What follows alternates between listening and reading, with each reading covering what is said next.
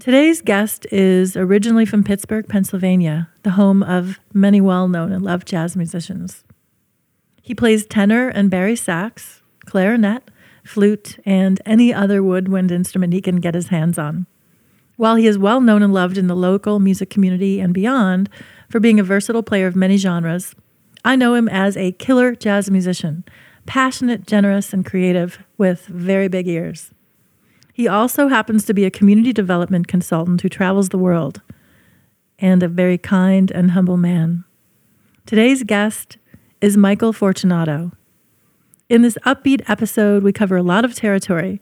We hear about Michael's first musical memories, his experience as a leader on 5 albums, the power of friendship and creating community, musicians as community leaders, the power of play, and mental health.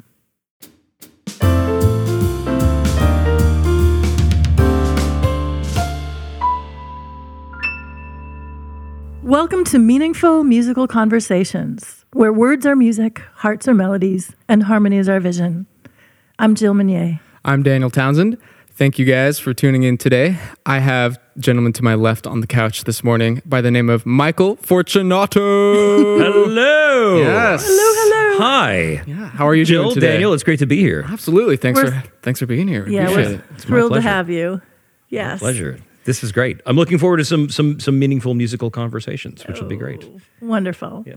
Well, let's start it off by actually just telling our audience a little bit about what you do, what instruments you play, and what you're currently up to. Well, I'm kind of a what's the technical term? A hack. I have a bit of a Technically, yeah. I don't know about that. No. I have I'm sort of a woodwind playing hired gun, so to speak. Mm-hmm. And I mean that I as sort of a badge of honor. I like to. I play most woodwind instruments, was mainly started out as a clarinetist, but I play pretty much any clarinet, any flute, any saxophone. I can, get by on double reeds and play a lot of auxiliary woodwinds too. I mean any kind of flute, whistle, ocarina, and it's great because that gives me the opportunity to play with some really terrific musicians and really I love variety. So it's wonderful to be able to support some true greats that are out there. And really, I'd say my current and past playing has just sort of run the gamut. I've played with dozens, if not hundreds, of different groups.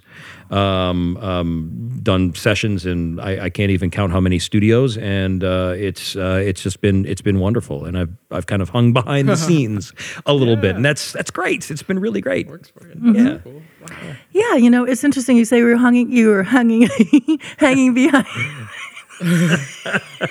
Okay, you got audience you don't know, but we've just been laughing like extremely heartily. I have 3 minutes of recorded laughter. Yeah. It's joyous. Jill's laughing because she knows I'm really secretly a ham, and so this is and I love to have fun with music and with interviews as well. Yes. So. Oh my God. So I found this little quote on your something that I read this stuff about you, and there was so much information that I didn't know about you. Yeah. And you have this little blurb. It says, "A lover of spontaneity and versatile player of many diverse styles, Michael enjoys meeting, playing, improvising, and entertaining with musicians under just about any circumstances."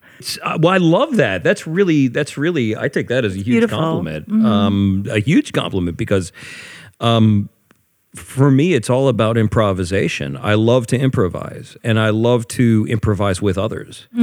So spontaneity is the key. I mean, you get some, you hit more. I think you hit more clunkers when you're playing improvised all the time, but you also can hit greater heights in terms of the amount of emotion and energy, and it's all about the energy of other people. It's really about the folks that you're playing with that kind of take you to those places that are sometimes unexpected, and it's just that to me that's the love, that's the excitement. That's why I love being a musician, and why I also kind of like being a bit of a free agent too, because you get to play with so many great folks, and And you can also be sometimes that person that brings people together too, that absolutely. don't normally play to it, and I can say, oh, I was just playing with such and such last week, and they are an incredible speed metal player, and I know that you love classical music that puts people to sleep. Let's put the two of you together Yes. and see what happens, Yeah. and it's weird the combinations Gives that people can, heart attacks in their sleep. yeah, that was not to say that classical music puts people to sleep. I'm just saying the type of classical music that puts people to sleep. But it's really just it's a great opportunity sometimes to just to be able to do some community building and bring people together and make friends. Yes, well, Totally. that's what I've just seen about you since you've come into our town, and is that you play with so many different people, so many different types of people, different musicians, and you are able to just, like I saw you performing the other night with, was it French Oak Gypsy Band, which is now called Banjango,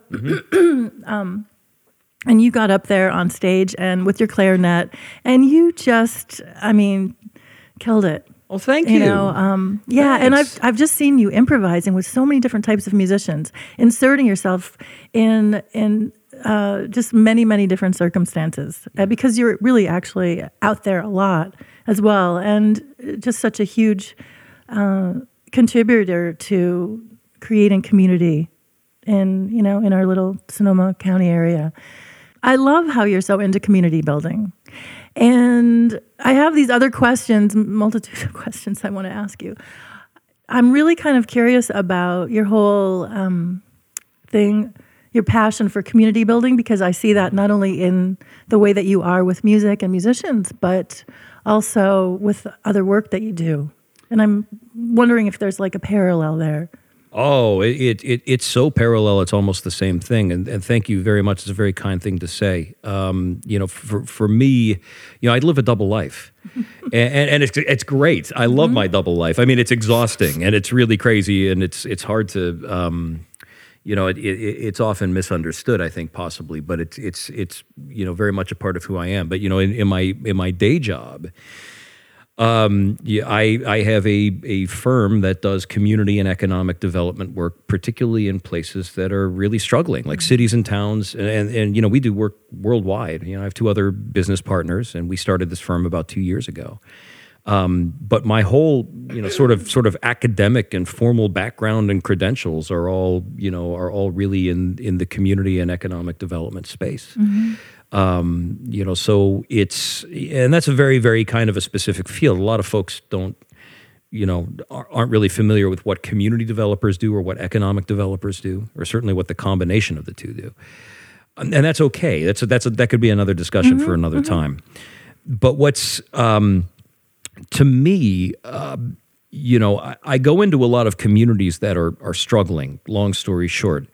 And these places that are having a tough time, I notice that a lot of times they're looking for quick solutions that are very specific. They want to grow their communities, they want to stop the bleeding, stop people from leaving, stop businesses from leaving, and they're really looking for ways to sort of revitalize themselves. But what I often notice first thing is that they're taking a very kind of textbook and procedural and, what we might call a transactional approach to doing these kind of things. What I have always believed is that musicians are some of the most natural community builders on the planet. And, I grew up playing a lot of jazz music, and I know both of you are jazz musicians. And so this is very natural to you too. But the one thing that's always fascinated me is how I could call up a piano player, a drummer, a bassist, that I've never met before, and we could have a quartet, and we could sit there and I could say, okay, let's do, Mr. PC and B flat, 1, 2, 1, 2, 3. We're going to kick off the tune, and we're all going to take solos. We're going to figure out, even without communicating it, when the solos happen. We'll probably figure out that we're going to trade fours before we go back to the head, and then we're going to end together. And I would love to just ask a crowd, like, how long do you think it took us to rehearse that? We never did, right? And that's the amazing thing about jazz musicians. It's like, jazz musicians are incredible because they know all of their knowledge is at the meta level. They don't study what to play. They study how to play together. And to me, that's the entire field of community development right How there. to play together. How to play together, how to work together to get things done. And it's just, and that relies on relationships. It relies on trust. It relies on reciprocity, and it relies on also having a really good ethic, which jazz musicians, that's the first thing you learn. You learn the manners, Matters, yes. and when it's okay to break them, and when it's like Yeah. funny to break them, or like Yeah, when it's totally. okay to break the rules. But even that's a rule, Yeah. Yeah. Other people have different manners too in jazz. Some people Absolutely. True. Well, like, stepped on it all, and then others are more playful. It's just kind of like everyone's got a different, I guess, set of manners. It's just what I'm yeah. vibing on. What's neat is that jazz musicians seem to have this incredible ability to just sit down with other musicians and kind of catch their vibe within 30 seconds. Yeah. You could sit down and you could say like, oh yeah, these cats they are straight edge, but they're good straight edge. So let's keep it in the lines tonight. Let's do it, but let's do some real innovative playing within those lines. And then sometimes you sit down with people and you're like, these guys are nuts. They're crazy. I don't even know what they're doing. What time signature is this? Okay, rules are out the window. Let's just let's make it free. Yeah. Yeah. And that kind of but the key there is that it starts, and maybe this is the great thing about jazz. It starts with listening. That's the number one thing. The biggest compliment you can give a jazz musician is that they've got giant ears. And they listen so well, and they can work with anyone, and they can work with anything. And I think that is a brilliant compliment you can give to another person. Michael, you are right now talking about yourself, in my humble opinion. I mean, really kind of you. Thank you. seriously. I mean, Michael has the biggest ears. You have been downstairs with me here and played stuff, and I am continually amazed at how you need no music, no charts, nothing in front of you. It's just, and you're so innovative and creative. I can't help but to praise you a bit here. Very kind of you. Thank you. Yeah. I appreciate that. I could say the same about you, Jill. Oh, gosh. Absolutely. Well, I'm working on it. I don't know about that, but thank you.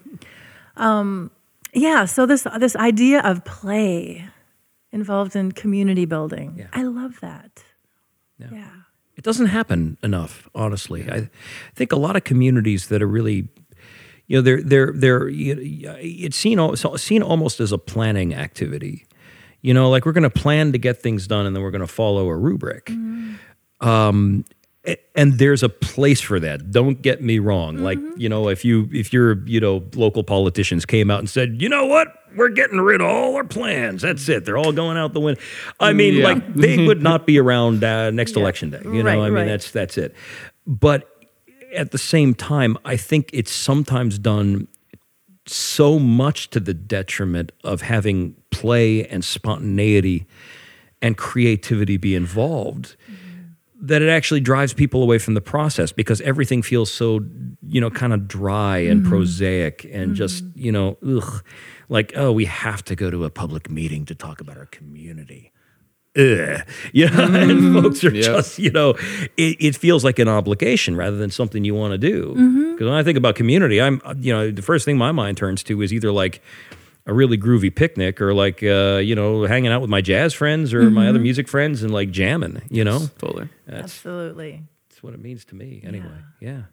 Yeah. So I'm thinking about what makes gigs fun for you. Oh, great people, great musicians, and great crowds. Great crowds. I think great crowds are it. Say more. What do you like about crowds? What do you call crowds? Great clouds. Clouds. Well, Great clouds. clouds. I like the bunny clouds. And my next album, Great Clouds, was inspired by. I was thinking, actually, I like my double life. When you said that earlier, that would be a great album. Ooh, Double Life's a good one. Or a TV show. I like my double life. I like my Daniel. double life. Yeah. I like that. That's really cool. That would be a good one to do the whole album. You just, you play it once and then you just overdub over yourself. Right. But you're playing like totally different stuff. Not even up there. related. Yeah, That no, would be very right. nice. Non sequitur. Great separate, but kind of not the greatest together, but whatever. It'll be a great album to just, music for annoying people. It would be great. But music can do that. It can do anything. I mean, it can bring people together. It can also really annoy you too. It's really great. Totally. Yeah, so no, I've forgotten the Crowds. question. Oh yeah, great clouds. Great crowds are when I'm out there playing. I will admit I get almost all of my energy from the crowd. Totally. Even though I'm a supporting player, I'm a total ham. I love to get. I'm an entertainer. I love to get in front of people, and I'm. I like to be showy and a bit goofy and whatever. And it's all about. It's all about knowing when to do that. Mm-hmm. Yes. When you're playing with other people. But I like to get out there and innovate and work with crowds and be innovative with the stage show as well. Mm-hmm.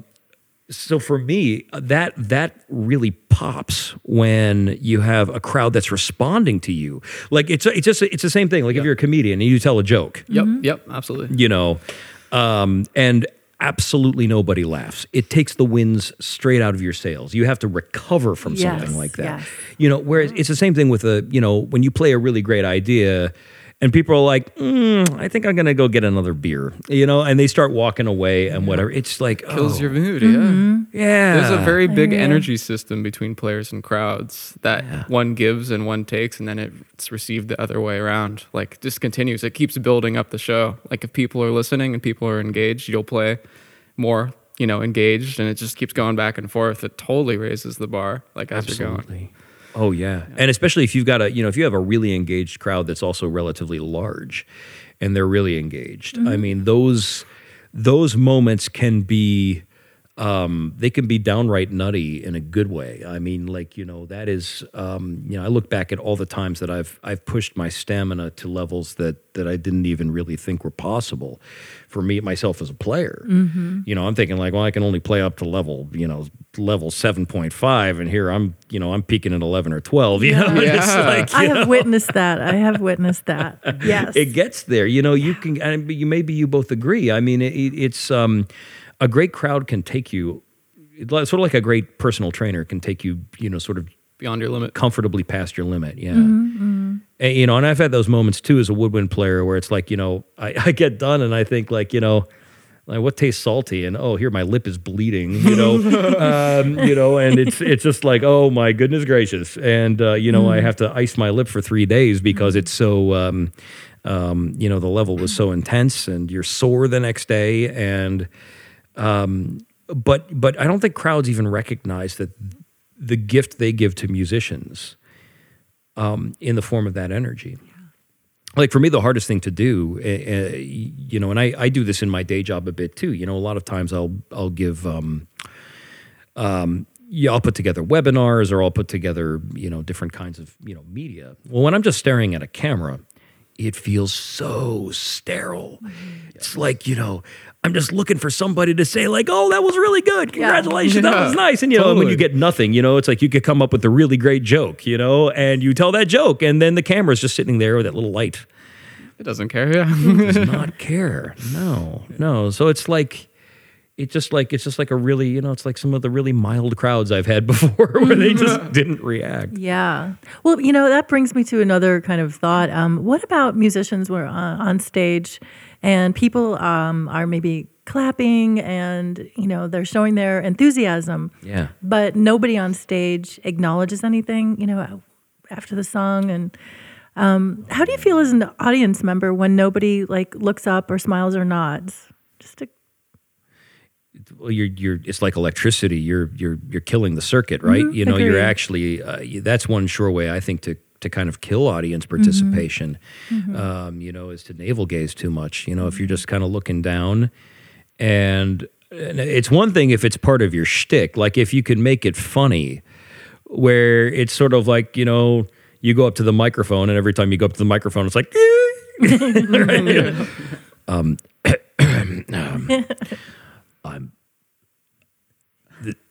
This is a song. Yeah. And then you play, and then you play. Right. I mean, it's like, okay, this is, these people are ridiculous and it's entertaining. But I think if it's done in a way where you're not even kind of noticing that there's a crowd there, it's very hard to get momentum. Just like it's very hard to get electricity in a circuit that's broken. You can't, it's not going to flow. That's my experience as well. Yeah. Yeah. I'm just curious. Yeah, what do you think? I mean, like, what are some of the best crowds you've played for, both of you?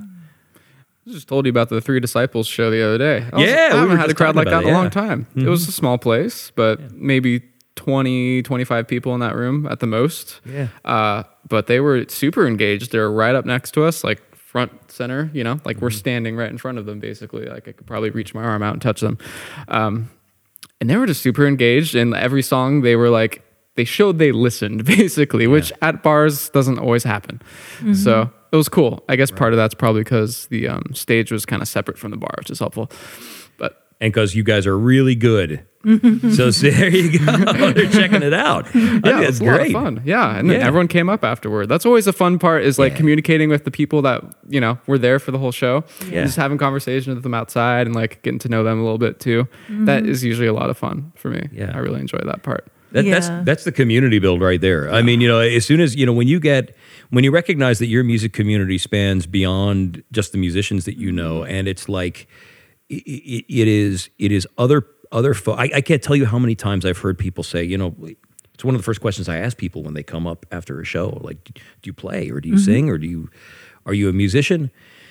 And, they say, no, but I'm a lover of music. And a lot of times they'll put an aside, like, you need us too. I'm like, of course we do. Absolutely we do. It's if you're a lover of music, I think it's just as important as being a musician because you've got the receiving end, you've got the good ears, you know what's up, you know what works. Some of the best feedback I've ever gotten on whatever musical product, so to speak, that we were putting out, and on my own playing, has been from folks that weren't musicians at all, and they just nailed it.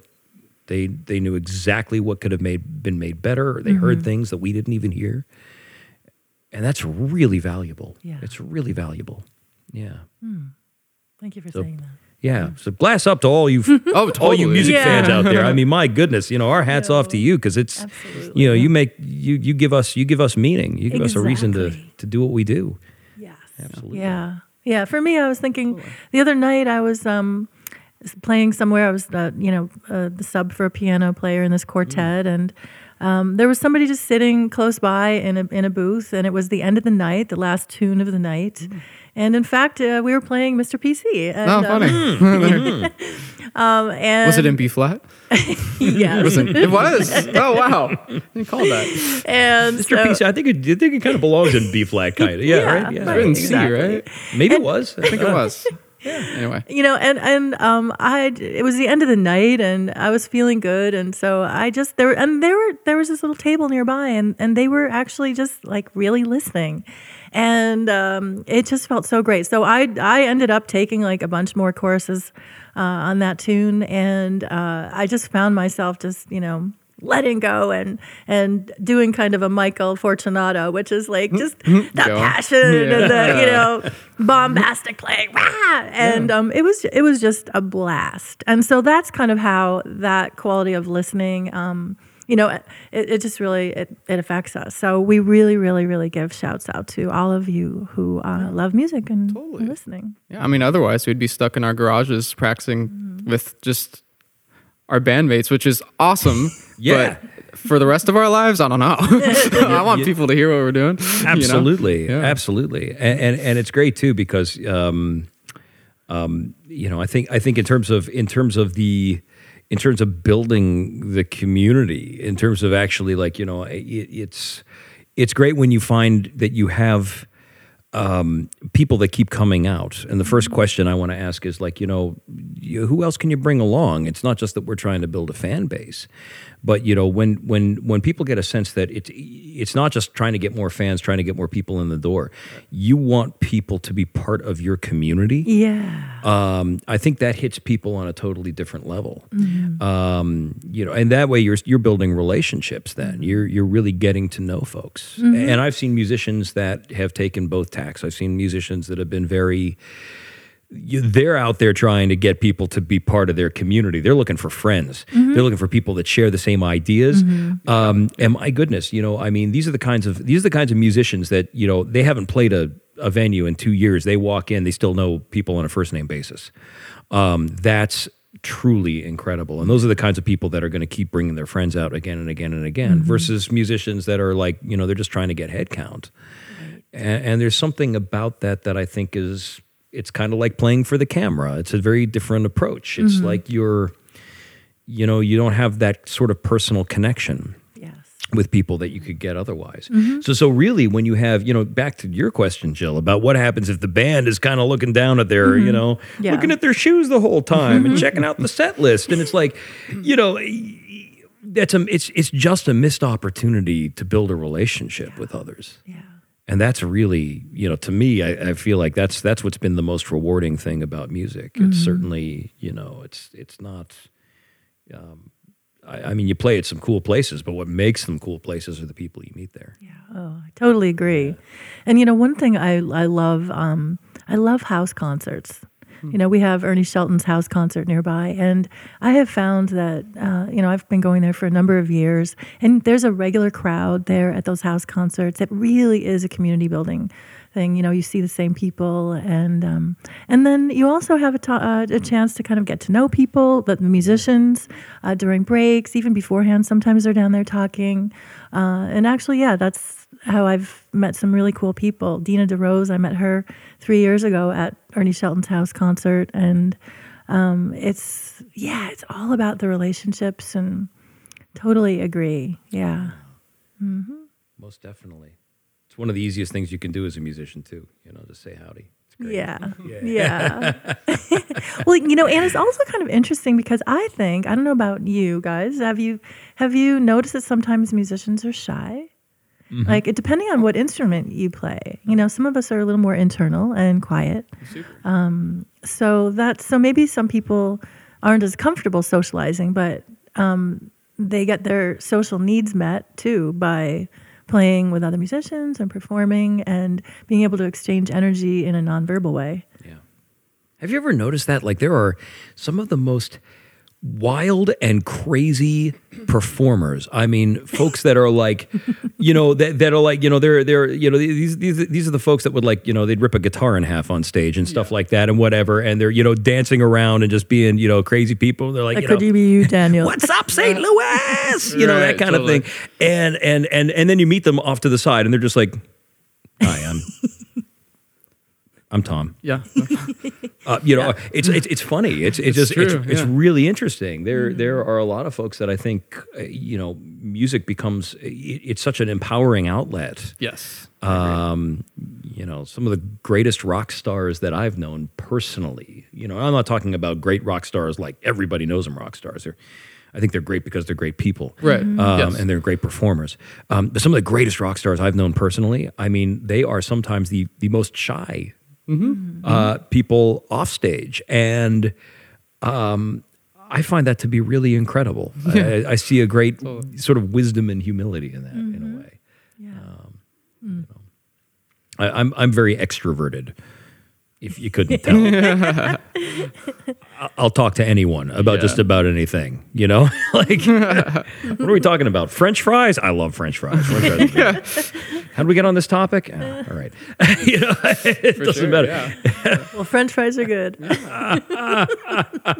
what are we talking? Oh, photosynthesis. Oh, I love photosynthesis. That's great. But it's interesting because, I have to play the opposite role sometimes. It's like, I'll be very extroverted and I can be very hammy and kind of a goofball. At the same time, a lot of times when I get on stage and I'm supporting other musicians, it's my role to be in the background and to play really legit and play really seriously, and even though my personality is kind of opposite of that, it's I like to have a kind of an overt good time, and it's really but sometimes it's really amazing for me too to be able to play like, I get that kind of rise out of classical music. Sometimes, where it's like you're, I'll pick up the clarinet and I'll play through like, I don't know, something not even too complicated, like Mozart. And just being able to nail some of those runs and just do it very cleanly and precisely, and because Mozartean clarinet is very clean and precise. It's a thrill unto itself, and it's a very interesting It's like, wow, that felt so unlike what I normally do, and yet it was great. It was really neat, Yeah, absolutely. Yeah. Well, I see you as being such a versatile, so flexible and versatile in how you are socially as well as musically. I've watched you at community meetings because we have Balanced Breakfast meetings. If anybody doesn't know what that is, Balanced Breakfast meetings started by Stefan Aronson in San Francisco. And you actually encouraged our wonderful Josh Windmiller to start Balanced Breakfast in this community. But anyway, I have watched you just sit and be quiet and observe a situation, where there's some serious talk going on before jumping in. And I love that there's this kind of quality of awareness. It's not, you are able to see what's needed in the moment and what's wanted, and also being tuned into what you're wanting to express. And, that level of flexibility, I love it. It's powerful. Thanks. Yeah, it's really, I got to hand it to Josh for taking that leap to actually, make Balanced Breakfast happen. He and a few other people had been talking about it for a long time, and I know it was myself and my business partner Bruce Balfour. We really gave Josh a hard time, and we're like, oh man, we should do this. You'd be so great at that. And it was really funny because he's a very natural community builder too. Gets up in front as a facilitator, and it's just like, it's like he's been doing that his whole life. That kind of thing, which we as community developers, train for. And I know there's several other people in the community, and I would bet that there is a whole hidden cluster of really natural community building people within our music community, because that's what they do so well. It's just like falling off a log for a lot of the musicians in the community. But when I go to those meetings, and I feel bad, I've been traveling for the past several. I've just been, I've been so delinquent. And by the way, there is no breakfast at Balanced Breakfast meetings. Yeah, for those of you not familiar with Balanced Breakfast, Yes. Balanced Breakfast is a meetup. It's just basically, breakfast is optional for you non-breakfast eaters. You can sit there and just be if you like. It's okay. But sometimes that's the best thing to do because, I really enjoy learning about what other people in the community are doing, and you gain a really, really good awareness. And I started to realize, you start to realize really fast, like there are some very, very interesting things going on in the community. Now this is Sonoma County. Sonoma County's got a pretty well-developed music ecosystem, and to the point that I'm very impressed with what the quality of the musicians here, some of the stuff they come out with, the level of innovation that you see, kind of just fall into a friend's show and you're going to see something innovative. Generally speaking, it's really amazing. That said, I think there's also a lot of people and a lot of communities that they're underexploring. What do you mean by that? Well, they're underexploring what their musicians can offer to their broader community. So, and this is a message that I've sort of tried to push at Balanced Breakfast a little bit, is that you can be. I think we can see some people as being leaders in the music community. I would love to see the music community take the next step and see the arts being a leader in the community, period. End of story. Like musicians actually have, actually leading the charge in terms of developing really great ideas. Now, are you talking music ideas or things that are needed in the community that have nothing to do with music? Or I think it goes all the way down to things that have nothing to do with music at all. Gosh, I wish I had. I heard this wonderful story. It was like, I wish I had the specifics. Usually I have pretty good recall of this stuff, but there was this city And, you know, they had been trying to deal with like reinventing this really bad intersection for a long time. And it was like a bad pedestrian intersection. You know, it's like, you know, people are getting run over and cars are crashing into each other. And, you know, like, you know, it's like a movie, you know, the fruit stand gets overturned and, you know, all this stuff. Apples going everywhere. Yes. So what happened is they gave it to city planners again and again and again. And it seemed like everything that the city planners came up with, it just was a different flavor of not working. Right. So then somebody said, you know what? What happens if we just give this to a bunch of artists? And what's interesting is that the artists reimagined the entire city block, and it was fantastic. And it worked well. And, you know, because artists and especially musicians too, are natural community builders, they're natural adapters, and they're natural visionaries. It's almost definitional to what we do. Right. So you have to, you go into those kind of situations, and I think the artistic brain is just totally underexplored in terms of what it can offer to the broader society beyond just creating great art. Yes, boy, that's something to think about. Yeah. I'm gonna chew on that. Yeah, I know, right? Yeah. I'm gonna do some city planning when I get home. Ooh. But the funny thing is, you'd probably be a fantastic city planner in a way if you I would say if you paired up with technical people that are skilled in the tech. You know, I believe any planning department would be better off to have artists in their midst. Just as sometimes we artists could really use a detail-oriented technical person around, you know, and I know I am definitely in that category. Yes. Thank you, Daniel. Yeah. He's our tech person. Planning, organizing, and timeliness, not my strengths for sure. So, you know, I'm doing my best with those. I'm trying harder every day, but Yeah, me too. Well, you seem to accomplish an awful lot Yeah. in your life. just Yeah. keep running. Pretty amazing. There's an old Chinese proverb. I love it. It says, chance favors those in motion. I like that. I think it also means something as an artist too. If you're, you know, if you're, and some people, you know, they really kind of, you know, they've got their repertoire and they really kind of focus in on that repertoire and they want to get really deep with it. Honestly, I think if you just keep going, keep putting stuff out there, you know, it doesn't even have to be new originals, but just like keep trying new things in new ways all the time, you'd be amazed what pops. Yeah, something will stick. Absolutely. Yeah. Interesting. Yep. You also have to be kind to yourself when things don't Doesn't work work because that will happen a lot. Oh, yeah. Totally. Yeah. Oh, yeah. Yep. Yep.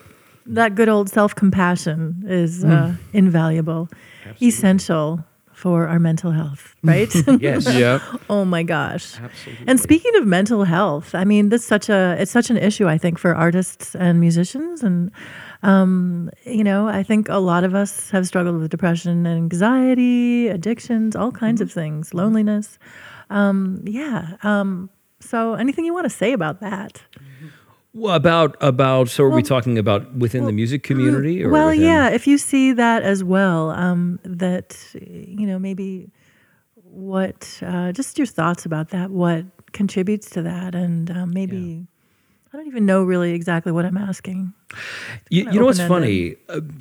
Tell me what you think about this. I recently heard a quote. Gosh, I have terrible recalls for quotes this morning. I'm just You're on the spot. I'm on the spot. But I heard a quote that behind, you know, show me someone that is filled with rage, and behind that rage, I will show you a diehard optimist. I found that to be really interesting and counterintuitive, and I think what they were saying is that a lot of our happiness, a lot of our sense of self-satisfaction as people, is really sort of a function of our expectations about the world around us. And what happens with optimists, and I know because I am one, and this is true for me, you know, hopefully not too filled with rage, but it's I take it out on your saxophone. That's it. Play a ripping solo. But it's like, you know, if you constantly see the world as like everything's always going to go right all the time, and it's going to be amazing and fantastic and stupendous, and, you know, I'm going to start a new band, and within 3 months we're going to be playing, you know, world level venues. You're going to be disappointed all the time. And I think, you know, the human mind is structured in a way that it deals a little bit more poorly with disappointment than it does with sort of setting mundane expectations to begin with. Like, we'd rather be pleasantly surprised than horribly disappointed. And as a result, if you look at what musicians are like, we're constantly creating. You almost have to be sort of an optimist to create art. Yes. You're creating something beautiful. You're going out there and you're doing something very meaningful. And in doing that, it's a real labor. And I think as soon as when you put your stuff out there, whether it's that people don't like it or they don't resonate with it, or your career's not going the way you want it to, or you're not meeting your own expectations. That's one I fall into all the time. You don't meet your own expectations for yourself.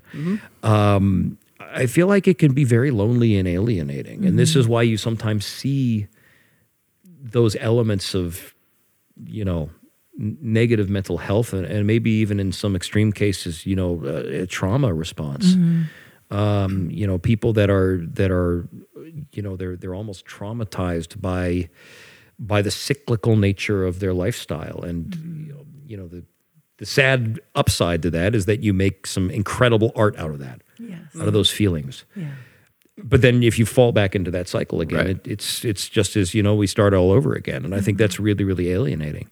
I personally believe that the community is one of the antidotes to that.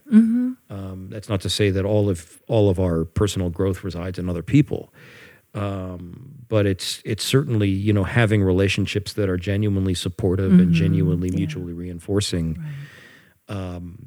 has been one of the fastest ways to fight and combat anxiety and depression and those feelings of loneliness. Yeah. And it's not to say it'll solve all your problems, but a great community.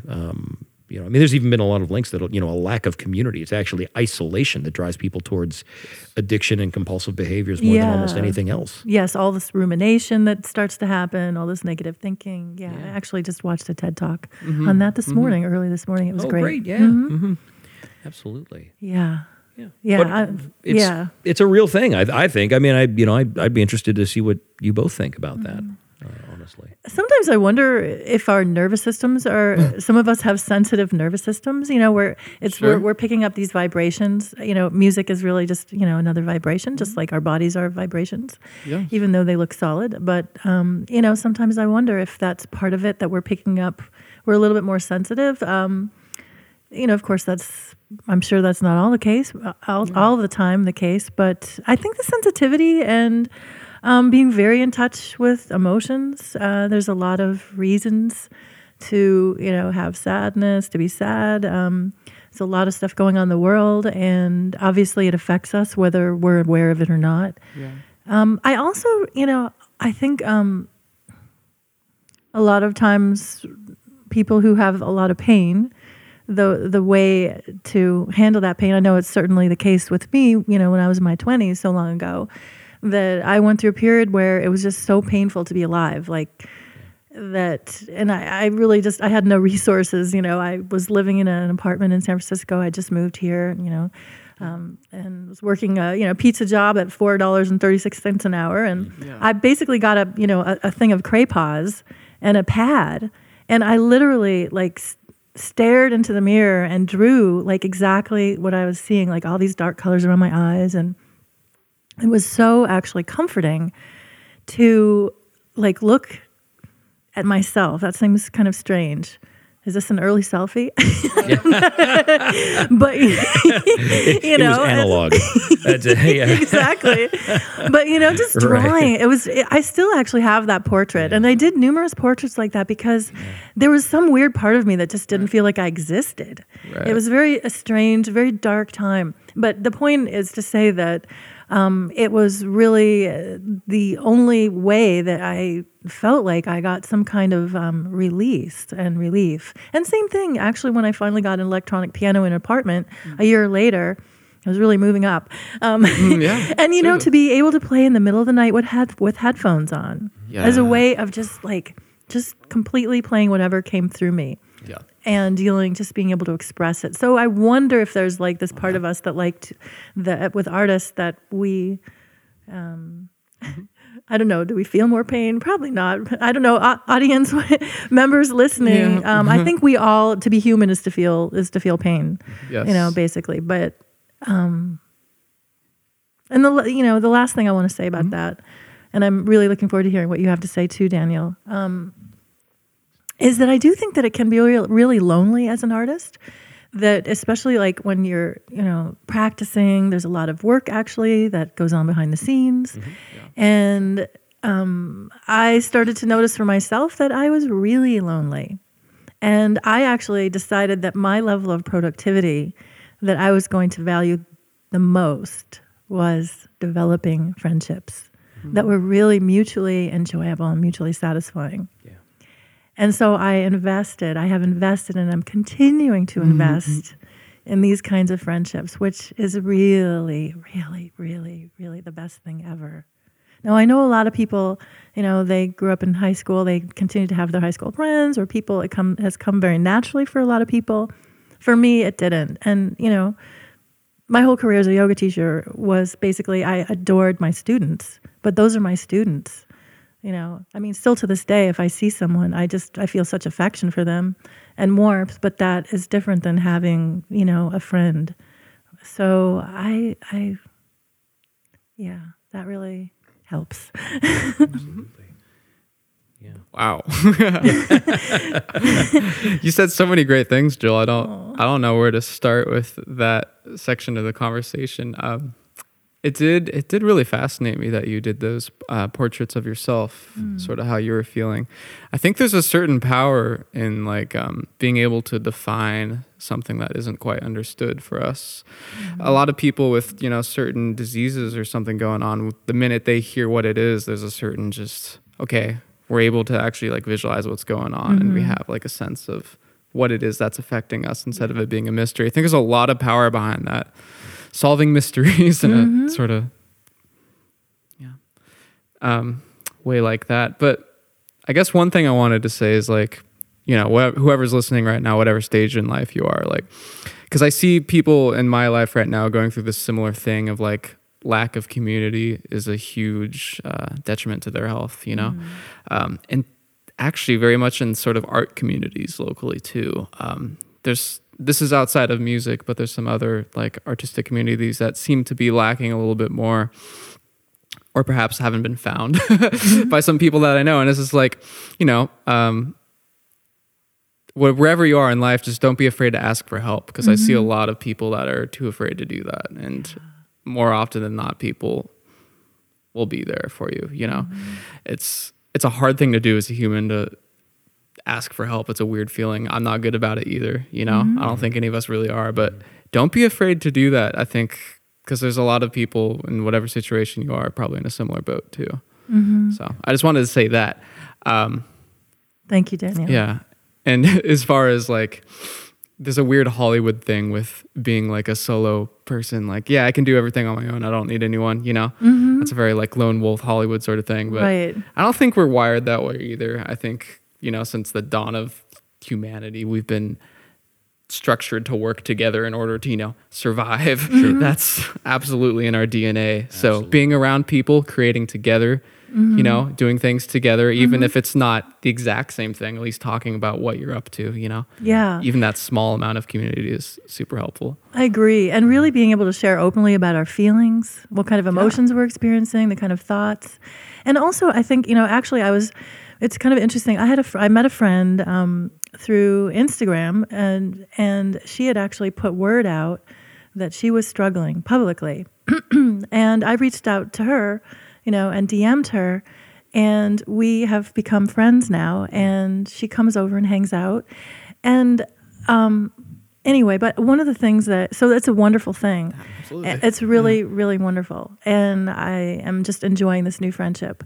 But I also am aware that sometimes when we're on the receiving end, and this has been discussions, I know this from both directions, but sometimes when somebody reaches out to us, we won't know how to respond. And someone actually asked me this question the other day, that a friend was really struggling, and this person didn't know how to respond to their friend.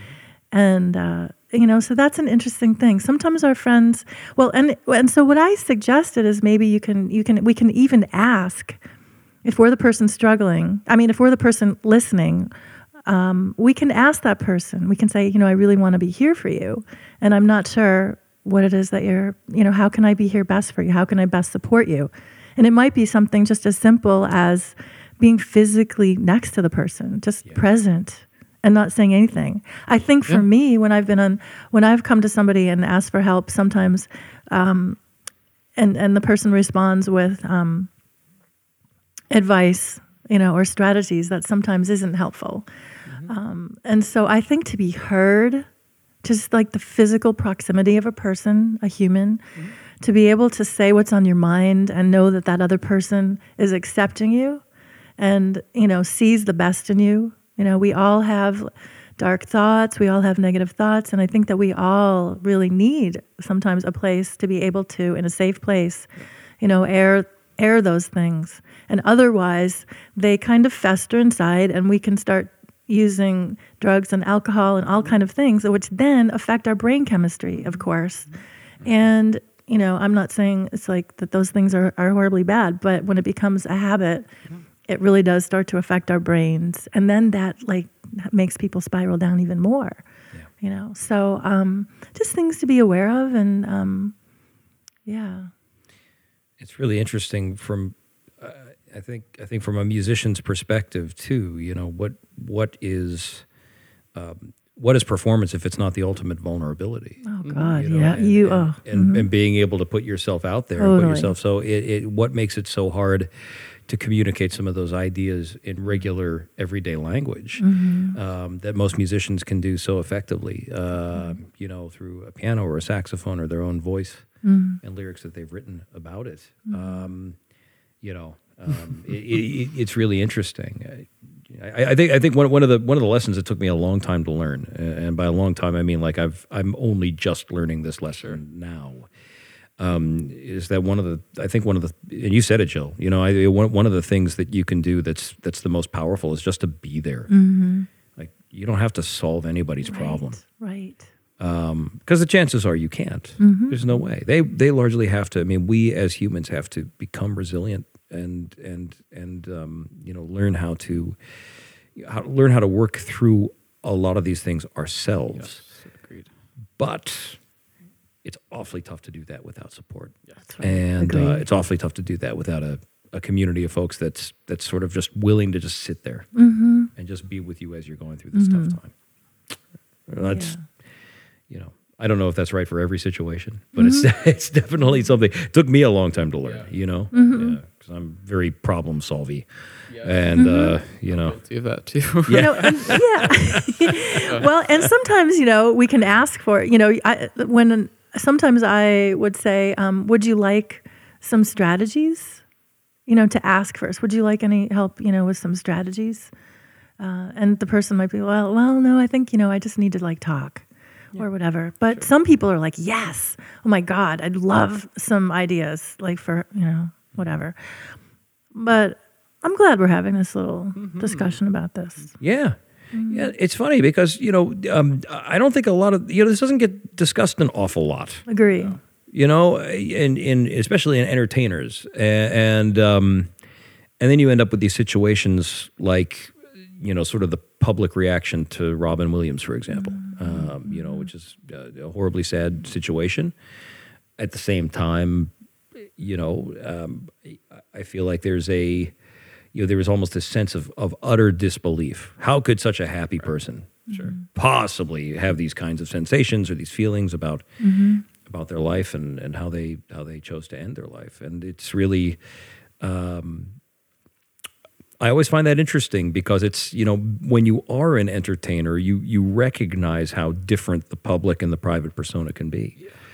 And you recognize how, even as entertainers, as we are musicians, we have to wear a lot of different hats. I mean, a lot of times it's like, it's not all just happy smiles. Like, we might have to wear our drama hat. We might have to wear our happy entertainer hat. We might have to wear a happy but serious hat, or, or really, playing through lots of fast chopsy stuff kind of hat. And, the stuff we go to the woodshed to figure it out. It's like, we got to do all those different hats. I think it's important not to lose your real, your whatever you keep under your hat most of the time. Don't lose that. Don't lose your head. Yes, right. don't lose your head. And that's Right. extremely important too. Yeah. But that's if only we had the level of vulnerability Yes. as artists and entertainers to be able to do that in words sometimes. Just as Joel the person, Daniel the person. Right. Yeah. Yeah, and I think sometimes being the first one that's willing to express our vulnerabilities and can also help other people open up and feel comfortable expressing their vulnerabilities. Yeah. So anyway, thank you for engaging on this, in Sure. this conversation, this part of Sure. it. And now I'm gonna go back to this other place where I'm going to ask you, Michael, when is your earliest, look at your face, when is your earliest, or what is your earliest memory listening to music? That is so easy. Nice. I remember it like it was yesterday. I was 2. It was my first, because it was still absolutely one of my first musical loves. I mean, truly, I loved this kind of music. I would listen to Pavarotti. Luciano Pavarotti. I would listen to him sing operas. I would listen to him sing Italian street songs. I would listen to him sing. That was, and one of my grandparents, my grandfather's no longer with us, but my grandparents would have told you one of my first words was, Pavarotti sings big.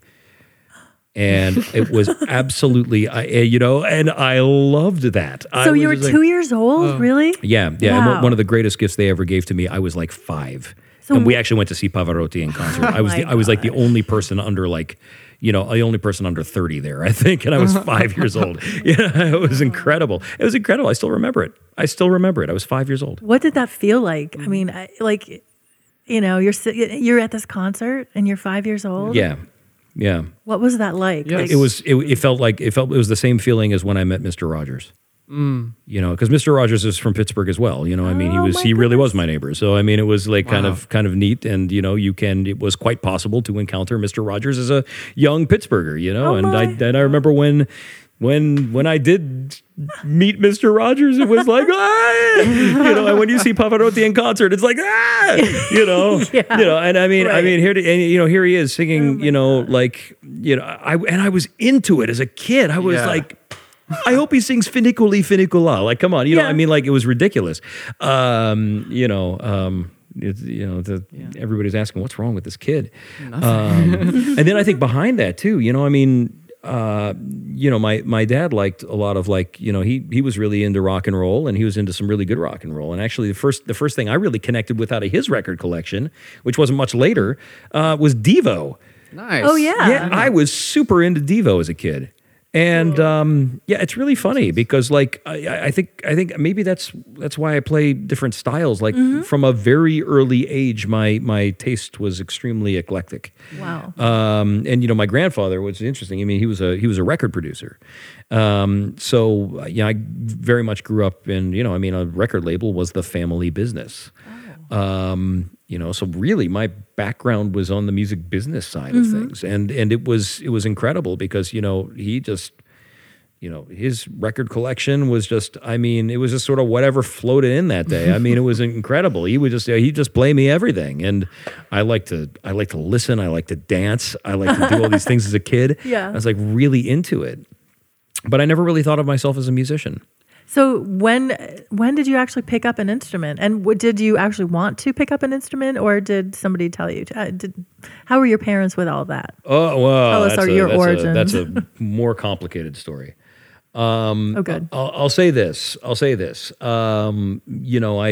grew up in a town where, being a musician was not necessarily the most respected profession, even though we have so many great musicians from Pittsburgh. I mean, you think about the jazz players, Billy Strayhorn, George Benson, Stanley Turrentine, that came from our town. I mean, really incredible. Stanley Turrentine came to a concert of mine while he was still alive. It was incredible, no pressure. No pressure. It was... it was interesting because there's a lot of kind of popular resistance to being a musician in a way. My grandparents encouraged it, but they didn't encourage it too hard. They were sort of like, well, if the kid wants to do it, then that's great, but maybe you should just give something a try. And I really wanted to be a saxophone player. Mm-hmm. And then my mother went out and actually, went to the first band meeting and was like, she comes home and she said, I was like, did you get a saxophone? She's like, no, but I got this. And she pulls out a clarinet. Mm. And it was like expecting a candy bar and then getting a carrot. Yes. Oh dear. You're like, you look at something like that. It's like, oh dear. Yeah. I guess that's cool. So I kind of, I started to play it and I realized, oh, this thing makes noise. That's great. So I started to mess around with it, and I was learning it fast. I was 10 years old and I was learning clarinet real fast. And I had a really great band director, in the elementary school who was just checking out what I was doing. And he was so cool. I mean, his name was Tom Lewis, and he was, I'll never forget this guy, kind of dressed like a football coach and, always a pencil behind his ear. And he was just like, why don't you try this? And he just keep giving me stuff. And I'd take home a saxophone and I'd figure it out. And then I'd take home a different kind of clarinet, like a bass clarinet. And I'd figure that out. And I'd do, and I was doing it. It was mostly self-directed, honestly, I never went to proper music school. Mm-hmm. I just started playing out early with a lot of different players. Well, you must have had a good ear to be able to do that. Otherwise, yeah. Growing up with my grandfather, you couldn't avoid that. I think it's just because, he was just always he was just always exposing me to stuff. Mm-hmm. And again, I never thought of myself as a musician in those days, or like that was something that I was going to do in any kind of professional capacity. But then I started to feel like it felt natural to me. It felt good when I did it. And, and then all of a sudden people were like, oh, yeah, you can play. You should come play with this group, and you should come play with that group. And that just, well, what's the group? Well, they play, I don't know, salsa music. What's that? I don't know. Well, I go figure it out. And and then all of a sudden I was like, I'd hear what it was. Then I'd start listening to some salsa music. And then I'd say oh, so this is salsa music. And I just kind of had that adaptable ear that could just figure stuff out. So I'd come back and I'd be like, all right, I'm not Paquito de Rivera, but I'm going to try. Mm-hmm. And it was great. Yeah. So, I mean, it was just really, that's just kind of how I started. And, wended my way through a whole bunch of different styles. And, and now I'm at the point where if somebody says, hey, would you like to play with this group? And it's something different. Mm-hmm. Yeah. I accept that.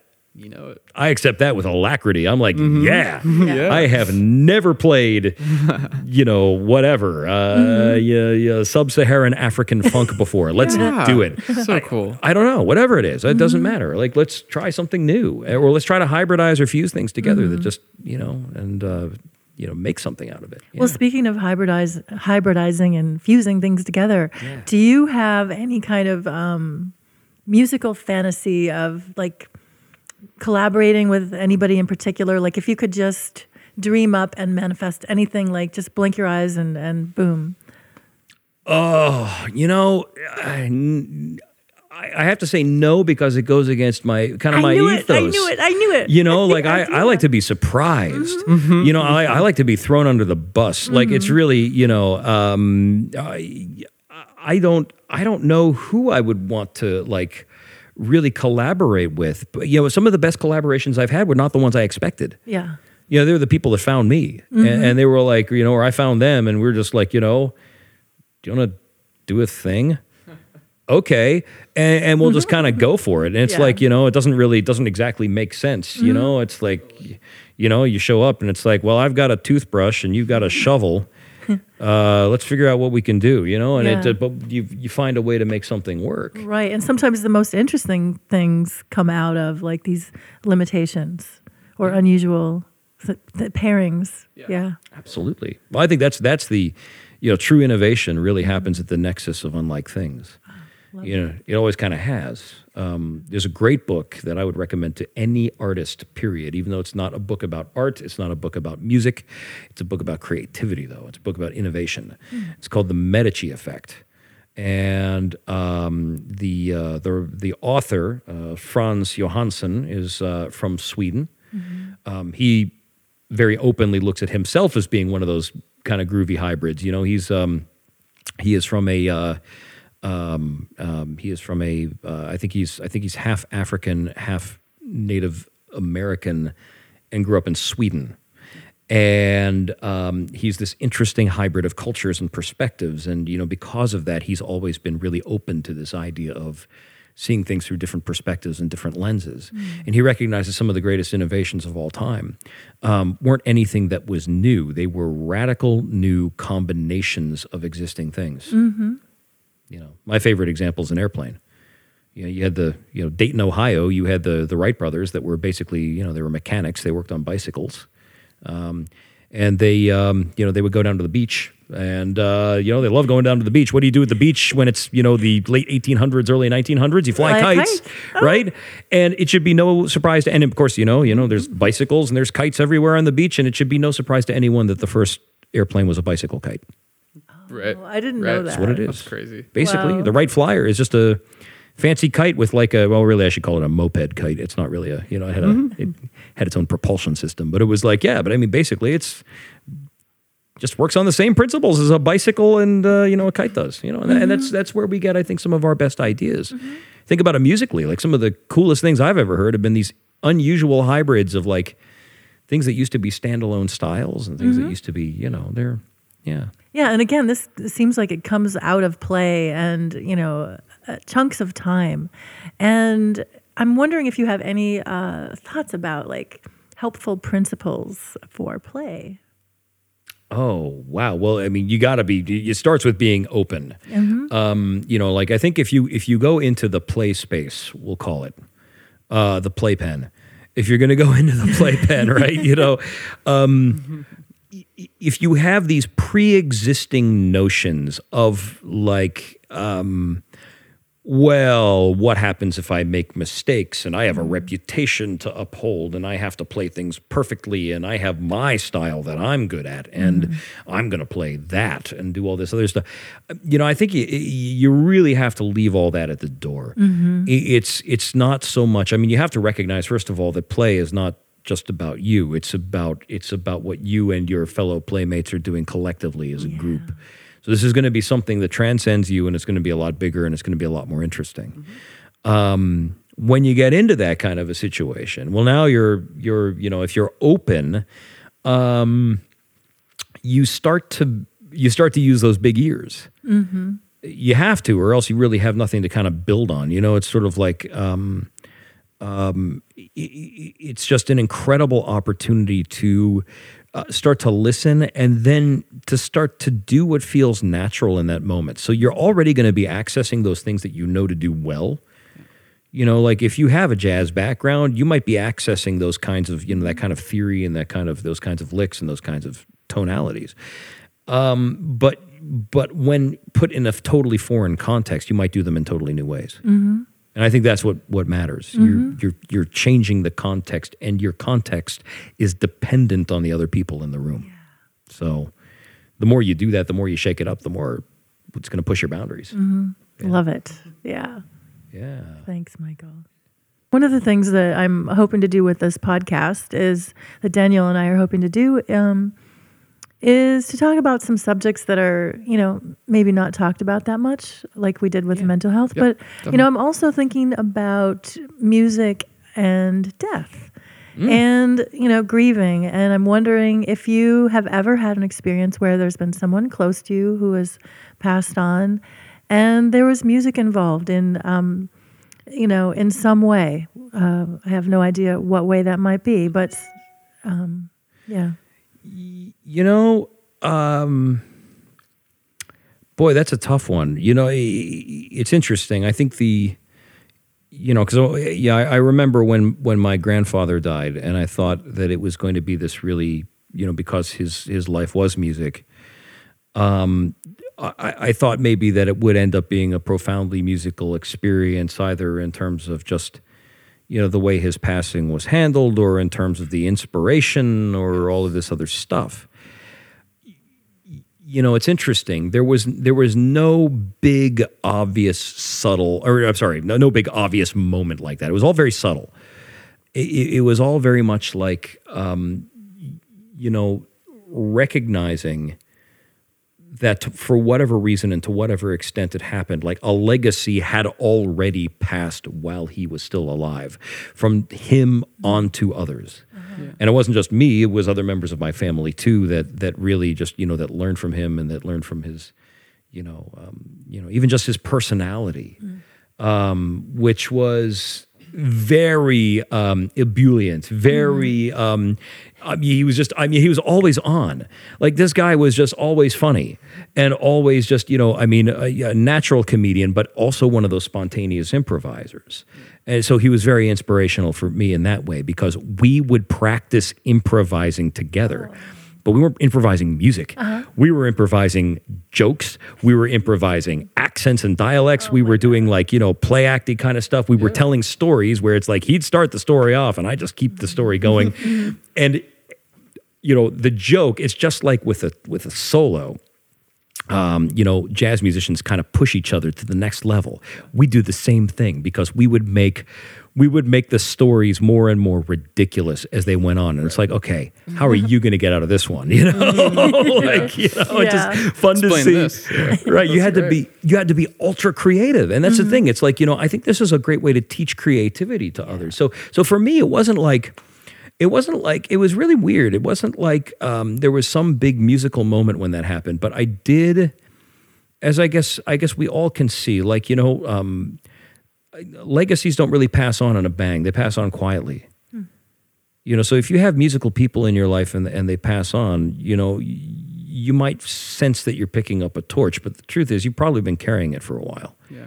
And I think that's a really, I don't know, it's something that you don't always notice until after it happens. Mm-hmm. Interesting. Yeah. Yeah. Thank you. Sure, absolutely. It's not. I don't see that as being a depressing topic at all. Right. I see that as being a really healthy topic. It's like, because that's another thing too, especially as sonic artists. One of the things that I've thought about occasionally is like, if you make music and you make music and you make music, especially if you're a live musician. Once you pass on, what endures? Well, a lot of people say, well, that's why we make recordings. Okay, but does that recording necessarily capture what happens in a live audience? Does it capture what happens in, a recording is just, to me, a small sliver of what you contribute as a live musician. What happens to all those other bits? Yeah. And it really makes you reflect and think about the fact that it is, that if you really do feel it necessary to leave something behind, what you're really leaving behind is a reverberation. You're leaving behind a vibration that other people are picking up on, and they're picking it up and they're carrying it forward. It's almost like a repeater, like you send a signal and then it hits the repeater and it resends it and strengthens it. And I feel like people do that too.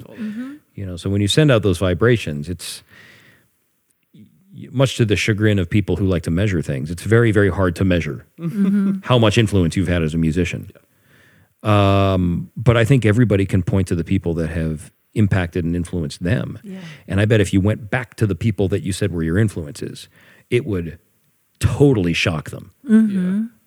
They would have no idea they had the influence that they had. I mean, just, are you serious? You started playing this way because of me? Or you started playing this style because you listened to my recordings, or you came to see a show when you were like, 11 years old, and you remember that? Like, it's just, it's incredible. Cool. They might be going through the show saying like, I can't wait to, I can't wait to get home or get to the bar and have a martini or something like that. It might just be another night at the office for them. But, I think even in those night at the office moments, I mean, if you're really putting yourself out there, and if you're really putting yourself out there genuinely, you're going to connect with people, and you have no idea the impact that can have. I love that. Michael, I've got a question for you. You bet. Yes. I want to hear your favorite melody and why. Or a favorite melody, or perhaps composer that does melodies. I want to talk melody for just a second with you. Favorite melody. Yeah. Da da da da da da. Very nice. It's the most versatile melody I can think of. It fits everywhere in every possible situation.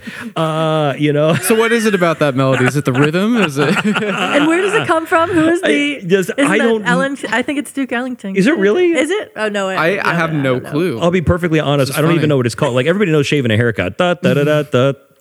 Right. Salt peanuts. Bop, ba, da, bop, ba, da, Indiana bebop. Indiana bebop. Everybody knows those little memes. I don't remember. Everybody knows that meme too. I just don't know what it's called. Right. Favorite melody. Let me think. Yeah. Let me think. Wow. Yeah. It's one I need a second to think about. Hold on a second. Ooh.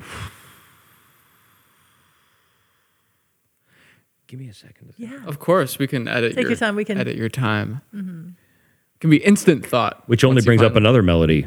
Da, da, da, da, da, da, da. That's a good one, yeah.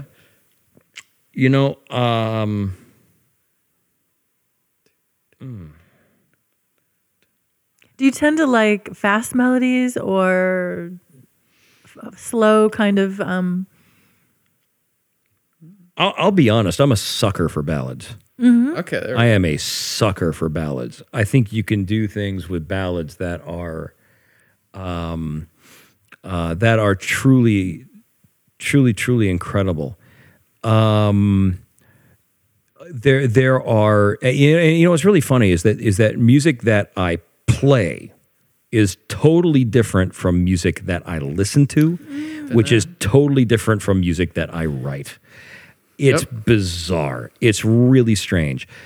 My favorite melodies, I'll say this, it's like, it would be kind of stream of consciousness, because it's like, it's one of those things, there's almost too many to answer. Right, of course. But I think about melodies, like what I like about certain melodies. Yes. Here's what I like about melodies that I consider to be good. I like melodies that are, they basically use some sort of pattern construction and deconstruction throughout. Like, essentially, if you're gonna rhythmically set up an idea and then break it, and then catch people on the backside again. I actually think there's a lot of brilliant melody writing in pop music, and I say pop music, popular music going all the way back to, time virtually immemorial. My old Kentucky home. I mean, if you want to go back that far, also from Pittsburgh, Pennsylvania, believe it or not, Stephen Foster.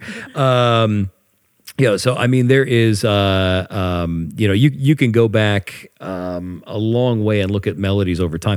I like anything that is going to take you out of the expected range. So, if you're going to be able to work, if you're like, for example, if you're going to be able to start your melody on a tritone and you're going to be able to, it's like I'm putting myself in a trap, and I like to do this with improvisation too. I'm going to put myself in a trap and try to find my way out. So, I remember when I was a younger player, I got some really good feedback about like,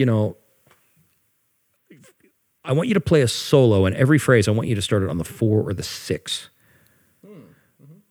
Okay, of whatever chord it is. And that's not a normal place to start a melody. You've got to go somewhere with that to resolve it pretty quickly, or it sounds kind of strange. But that can take you into some really interesting arpeggiating spaces and some really interesting, you basically find your way to the note. And I guess that's what another thing I like about good melodies. I think good melodies don't just give it to you up front. Like, I don't necessarily think a singable melody is a good melody. I think a good melody is one that takes you to the place that it wants you to be. And it might do that, again, by starting in a more complicated spot. And then it's almost like showing somebody a new part of your house.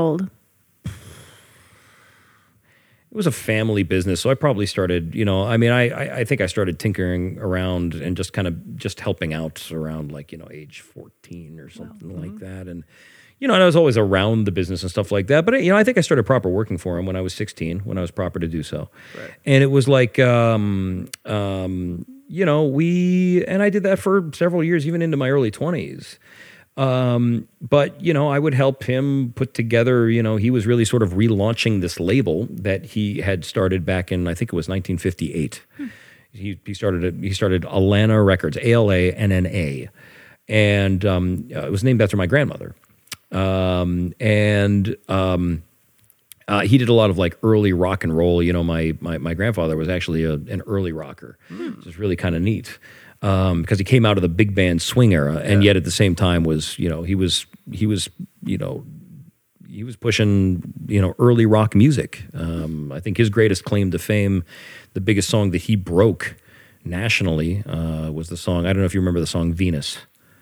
How does it go? Venus, oh Venus. Oh, yeah. I think he broke that in Cleveland. Wow. Because that's the thing. That's how the industry worked in those days. Like you had, you didn't have any centralized kind of, you had no central, labels or distribution or anything like that. I mean, you go to independent or centralized radio, excuse me. You go to tastemakers, and those tastemakers were all over the country. And he was my grandfather worked for CBS Capital and Epic in its inception days. One of their first, if not their first, A&R guy, basically. And he was very, very, very early in that industry, and was living in New York and occasionally Chicago. And he and my grandmother were like, let's move back to Pittsburgh. We don't want to raise our kids in New York and Chicago. So they went back to Pittsburgh, and there's no music industry, so he has to become an entrepreneur, basically. And he grew up on the streets of Pittsburgh. I mean, he was a really poor guy. Fascinating story. It's for another time. But as he was.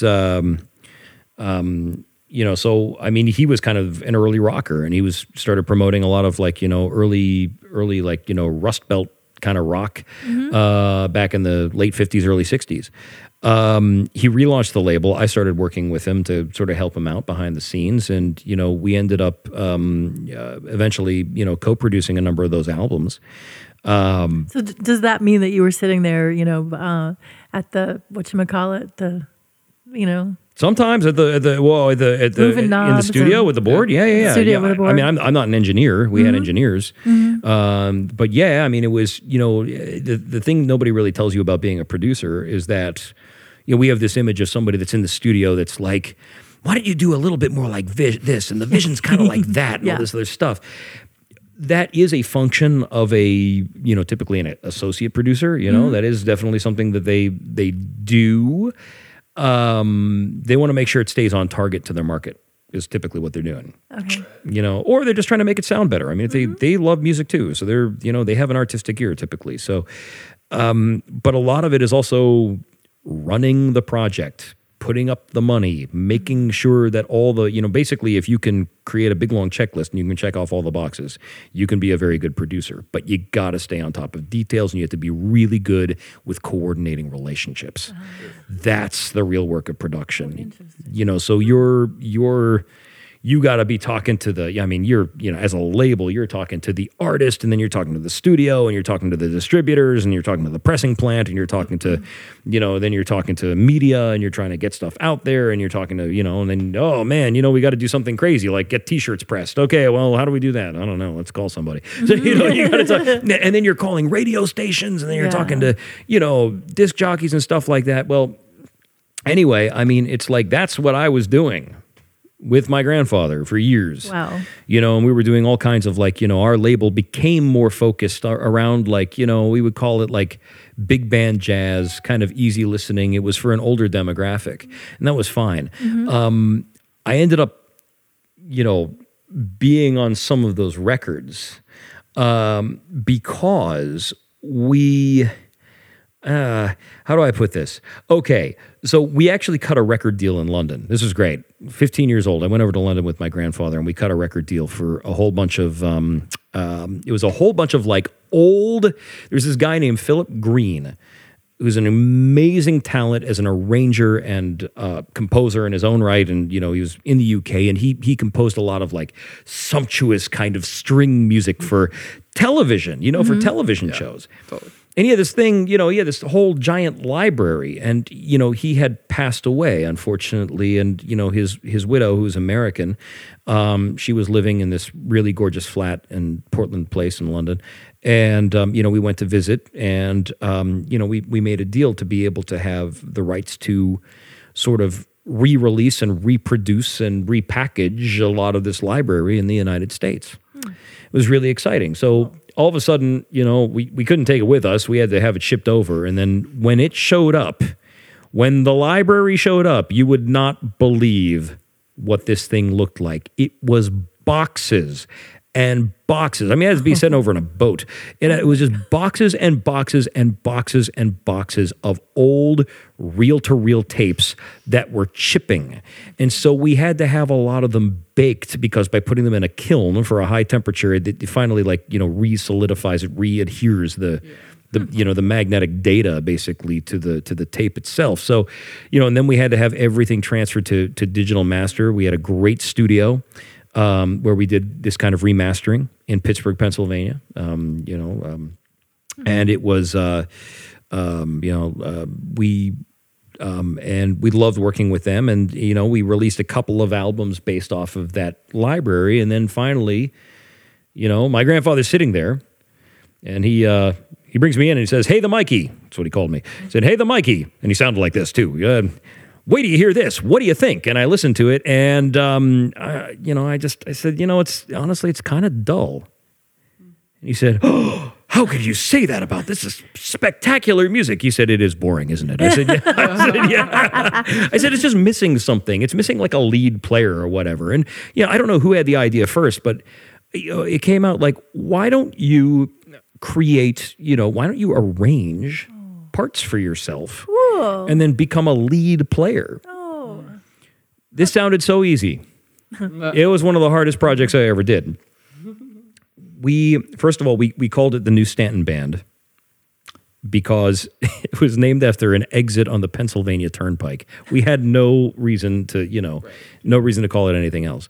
But it was a fantastic studio orchestra from London. Actually, I think they were actually based out of Dublin. They were. I mean, it was a beautiful orchestra with some of the top pros, and they'd recorded this music back in the late 60s, early 70s. We took that music, we remastered it, we cleaned it up. I got into the studio to try to play over it. I very quickly realized everything was in like 6/7 sharps. And I'm doing this on the clarinet because it was period appropriate. Everything was in 6/7 sharps, and everything was just a bit very sharp. And I am doing my best, and it's like almost like a quarter tone. And I was like almost there, and I was like, oh boy, it's going to be interesting. So, here I am squeezing as hard as I can to try to make this work. It was easier than going the other direction. And trying to play with this very structured music and trying to make it sound natural, like there's a soloist in front of it and whatever. And really, it was its own musical gig. It was like, I'm trying to put feeling into this really great classic standards music. Yeah. And then the album came out, and it was called The New Stanton Band, featuring Grand Island Casino, features the New Stanton Band with Michael Fortunato. And we were like, well, whatever. We'll see how it goes.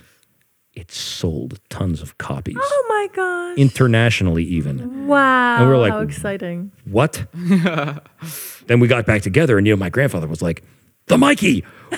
We got to do more." I was like, "What? This is crazy." Wow. So we did. So we ended up doing 5 of those albums together, and it was great. And you can still, it's still playing on Sirius XM radio. It's still playing, nationally. We have you can get it on Amazon.com. You can go out and see stuff online. It's out there. That's so cool. Yeah. How should we link that music?